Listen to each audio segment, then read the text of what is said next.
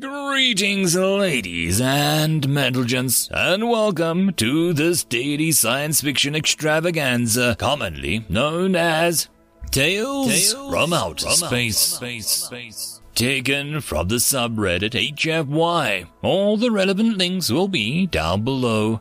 And, as always, I hope that you enjoy. And if you do, please consider supporting the channel. On to the science fiction. Story number 1. The Odds, written by Tenon Bananen. As a census ministry statistician for a government of the Orion Federation, I've had the privilege of carefully curating some of the most expansive and comprehensive data in the galaxy. And for a logic-minded quasar like myself, it has, by and large, been an extraordinary cathartic experience. This is because, with sample size often approaching the trillions, the bell curves tend to emerge nearly everywhere one looks, be it in food production, consumption, sleep cycles, or unaugmented intelligence. I, for one, love bell curves.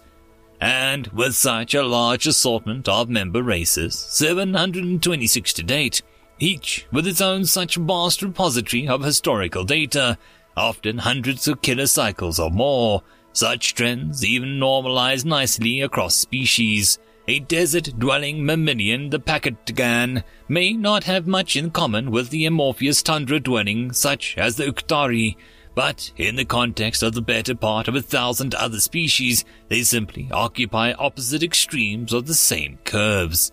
After all, every sapient species that survives to become spacefaring does so because it adheres to a set of rules.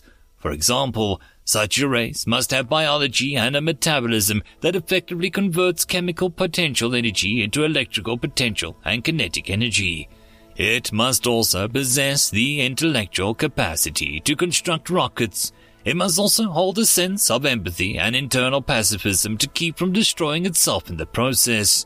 To be induced into the Federation, and not outright quarantine, it must extend its empathy to other species. That is to say, the race must not be a xenocidal in nature.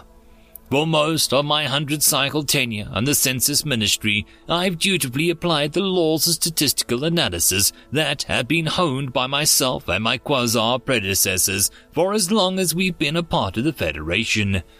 It is on this note that I wish to submit my resignation. 5 cycles ago, I noticed a blip in the census data on several bell curves. At first, I thought one of my colleagues had simply made a transcription error in the survey, that it could be rectified through external intervention. So I tracked him down and retranscribed the data myself. The blip grew. So I determined that the data collection methods must be flawed. I jumped onto the sector with much of my tainted data originated. It was a collection of 9 colonized worlds, with 5 more in the process of light terraformation, all under the local authority of a young species newly induced into the Federation. They had discovered spaceflight only 200 cycles prior to this, with FTL coming 170 cycles later, and supplied census data of their own upon the Federation's request. These high primates called themselves human. Aha! I mused. I reasoned that such a new and primitive race would likely fail to collect the data with the precision standards of the Federation Census Ministry, introducing a systematic bias that could skew their contribution. I immediately volunteered to conduct a secondary census survey on their behalf of the hopes of moving the blip back towards the medium, using the updated data to modernize the methods. They accepted graciously, and I set off towards the nearest colony with an envoy with their best statisticians and data scientists who had hoped to learn from my anecdotal experience with the Federation. However, when we finally finished the paperwork and boarded the vessel, something seemed amiss. One human, a female, single-handedly lifted double her weight in supplies and carried a parcel to a quarter-kilometer from their command building on their launch pad.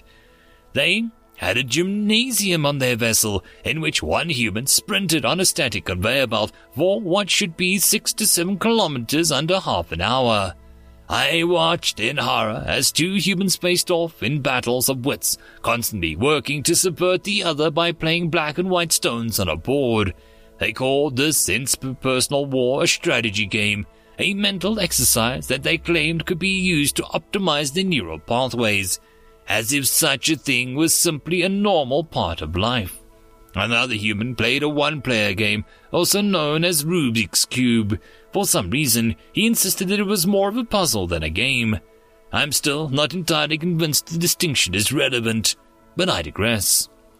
Convinced that these humans were simply posturing and not representative of the whole, I opened a connection to the Human Provisional Government in Sol 3 and requested access to their internet, which they granted almost immediately. My sense of unease grew when I started watching videos of average people achieving feats that I'd been in awe at, and, to make matters worse, every few cycles humans would send their best and brightest from all across the sector to a physical and mental sporting competition known as the Olympiad, named loosely after a place of myth that was home to an ancient culture's gods. I'd seen the sporting events in the Federation before, but never had I encountered such incredible feats of strength, agility, and dexterity by any single species. Humans were literally a force to be reckoned with, that much was certain. But was it statistically significant? Perhaps their population had abnormally large degree of variance and could thus fit nicely within the model. After using my nanovasive physical and mental evaluation tool given by the Federation, I had to concede that this was not the case. In all physical and metabolic metrics, the medium outclassed that of the Federation as a whole by 1 or 2 standard deviations. Sure, their distribution was as wide, but even their bottom 5% could stand up against the bottom 60% of the Federation citizens easily. Mentally, they were a bit closer. Across most metrics, their medium beat that of the Federation by just shy of a standard deviation, coming to a par with even the Quasar. But their distribution was very heavily skewed to the right, with their top 5% sitting at 2.5 standard deviations away, and their top 1% 1 deviation above that. Additionally, their mere presence rendered the Federation-wide curve of intuition and creativity slightly bimodal. Their population medium was indexed at 3 standard deviations above Federation medium in a tight cluster, with nearly no variance. I can only surmise that this species-wide intuition is the reason they managed to discover FTL so quickly after developing chemical rocketry, but that's something for a xenoneurologist to fawn over. As for the integrity of my data, it probably didn't help that a human generation in mere 18 standard cycles, 30 solar years on average, and one that 9 newly minted colony worlds, they already numbered somewhere in the low 100 billions. By comparison, the Quasar only numbered 19 billion, even after thousands of years of growth. No wonder such physically and mentally proficient species could shift my painstakingly normalized distributions. They simply happen to be proficient in mating too, a fact that many xenophilic races came to appreciate in the early years of their integration, if you receive my trajectory. But this is not why I'm quitting. See, all of these variations are weird, but they're not entirely unexpected. Some are even fairly reasonable given the status of a race of omnivorous prey-turned-predator. These humans didn't descend to sapiens because they had a few million years of planetary dominance to lazily work everything out. They ascended by sheer force of will, using their ingenuity and creativity to create tools that augmented their already formidable physical abilities, leveraging their strengths to defeat predators that outclassed them by several standard deviations. Sol 3 is a death world, plain and simple. And these humans managed to claw their way to the top, dragging their existing predators kicking and screaming into inferiority and, in some cases, extinction. They are smart, brutal, and extraordinarily cunning because they had to be.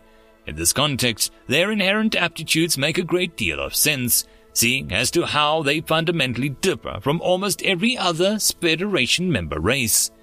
No. I'm quitting because humanity goes a step further than that, into some wholly uncharted territory.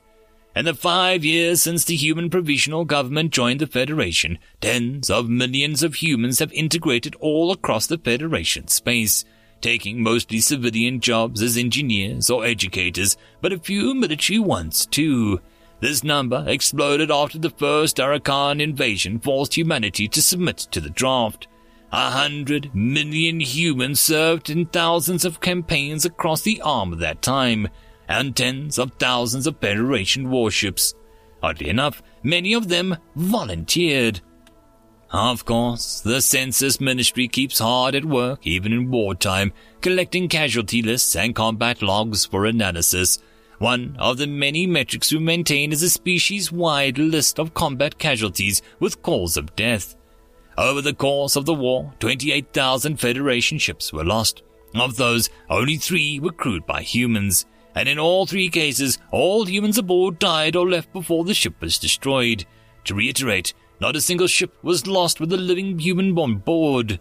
As far as the ships that humans aboard bore the course of the entire war, vessels were 3,738% more likely to return home, 2,627% more likely to suffer 0 casualties aboard for any reason, and 2,131% more likely to successfully incapacitate an enemy vessel in combat, despite being functionally identical to all other Standard-class Federation warships.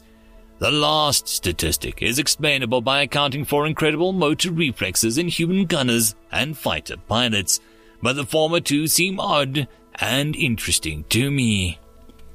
Human crewed ships made up less than 11% of the Federation war fleet, and yet the Darkram Imperial Guard specifically requested we surrender to the human fleet admiral, believing her to be the prophetic figure from an ancient culture. As an enemy shielded from harm by the gods, she was said to symbolize the shift in divine mandate away from the Darakan. To quote their fleet admiralty, "Whenever we targeted her flagship with clear lines of sight, our autonomous weapons simply couldn't bring themselves to fire. They all malfunctioned, almost as if they turned their own relays in protest." Their allies, the fundamentalist theocratic Grafton Dominion, referred to the humans as unkillable apes from hell.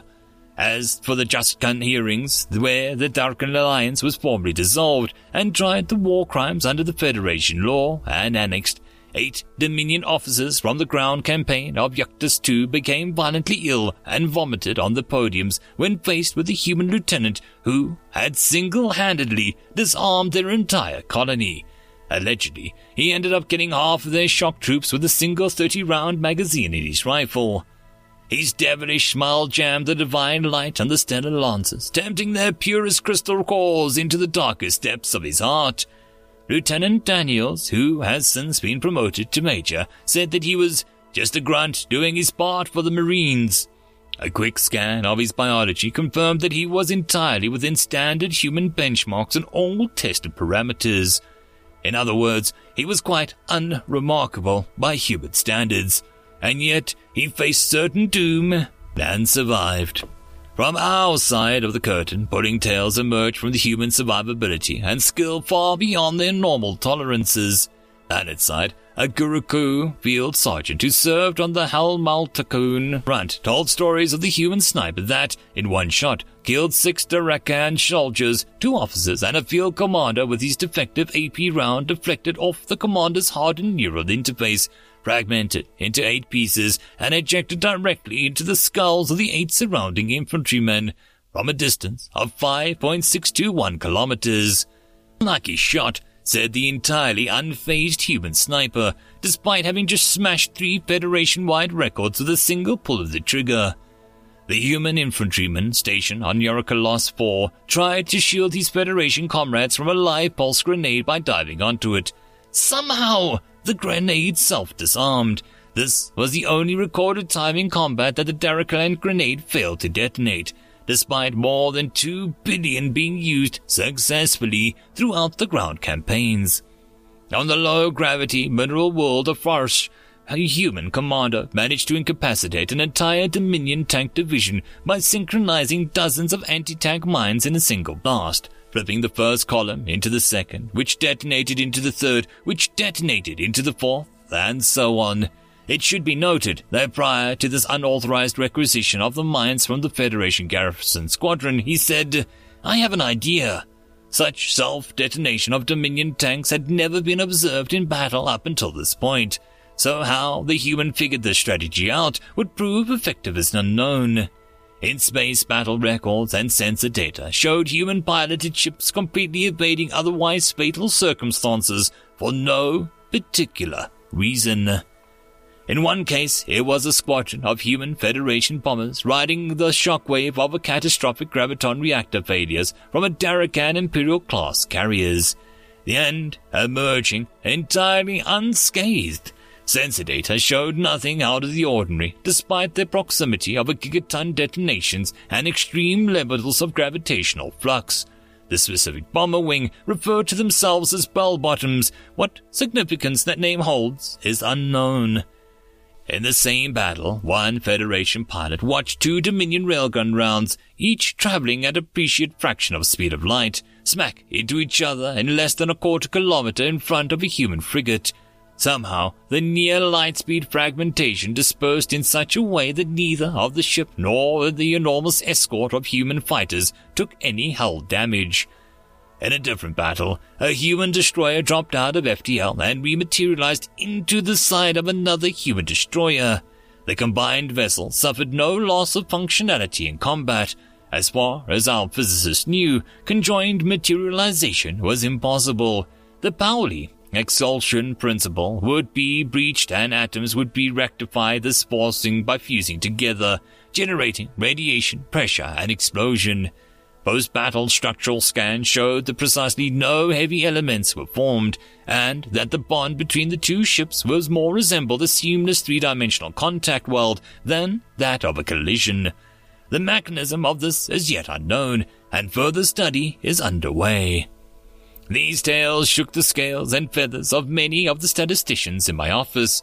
So, as the war drew to a close, I devised a survivability index, a species-wide metric that took into account species participation and ship damage data across the Federation and compiled it into a single scalar between 0 and 10. I had high hopes. This statistic, provided that most every instance of damage of interstellar space was random, that the crews and vessels are largely mixed, should match evenly between species, regardless of localized fitness or intellect. The only way to score high in this would be a frontline ship that suffered absolutely no damage over the course of the war. This should account for the humans being so skilled and tacticians and engineers, because the Darraktan invaders used luminal beam weaponry and relativistic kill missile rounds that cannot be dodged at close range. And engineers can only repair damage that has at least already occurred. Therefore, if there is any correlation, it must be by an incredible random luck alone, which tends to cancel itself out over time. Additionally, since the humans were disproportionately more likely per capita to volunteer in frontline roles, I expected their score to be considerably lower than the rest of the Federation. The median for the Federation was 3.7356, with a relatively small standard deviation of 0.5828. Humanity scored 9.94. They managed to land 10 entire standard deviations above the median on a statistic that is, by definition, completely random, with an existing and predetermined mathematical bias against them. I've hushed this data from going public or even getting archived for obvious reasons, the most important of which being that I find it unfitting to feed the human's ego with the notion that they are more like gods, lest they start to actually believe it. Alas, that is the conclusion that I and others have collectively and objectively reached. They are nothing like us, and somehow they haven't quite figured it out yet. To sum it up, humanity routinely demonstrates its ability to entirely defy logic, and in some cases basic physics. Being around them makes you 2 orders magnitude more likely to survive the day, no matter the circumstances. They are smart, fast, courageous, strong, and enduring, yes, but they are also unbelievably and inexplicably lucky. That is ultimately why I am leaving my post. I may have served well in the relative safety of a Federation stronghold and a jewel of the capital world, But if there's one thing I've learned throughout my encounters with the odd high apes from the death world of the galactic fringe, there is no place in the universe safer than on the bridge of a human ship. And that, High Chancellor, is precisely where I intend to go. Yours truly, and Kwashi Sakka and Quasar Statistical Combine. End of story. And that, my friends, concludes this dose of science fiction fun. I hope that you enjoyed. And if you did, please don't forget to support the author from the link down below. But if you want to support this channel, there are links as well down below for you to help with. But the easiest way would be to share this video. And if you are so inclined, subscribe as well. I will see you all in the next episode, and I hope that you all have a fantastic time until then. Cheers.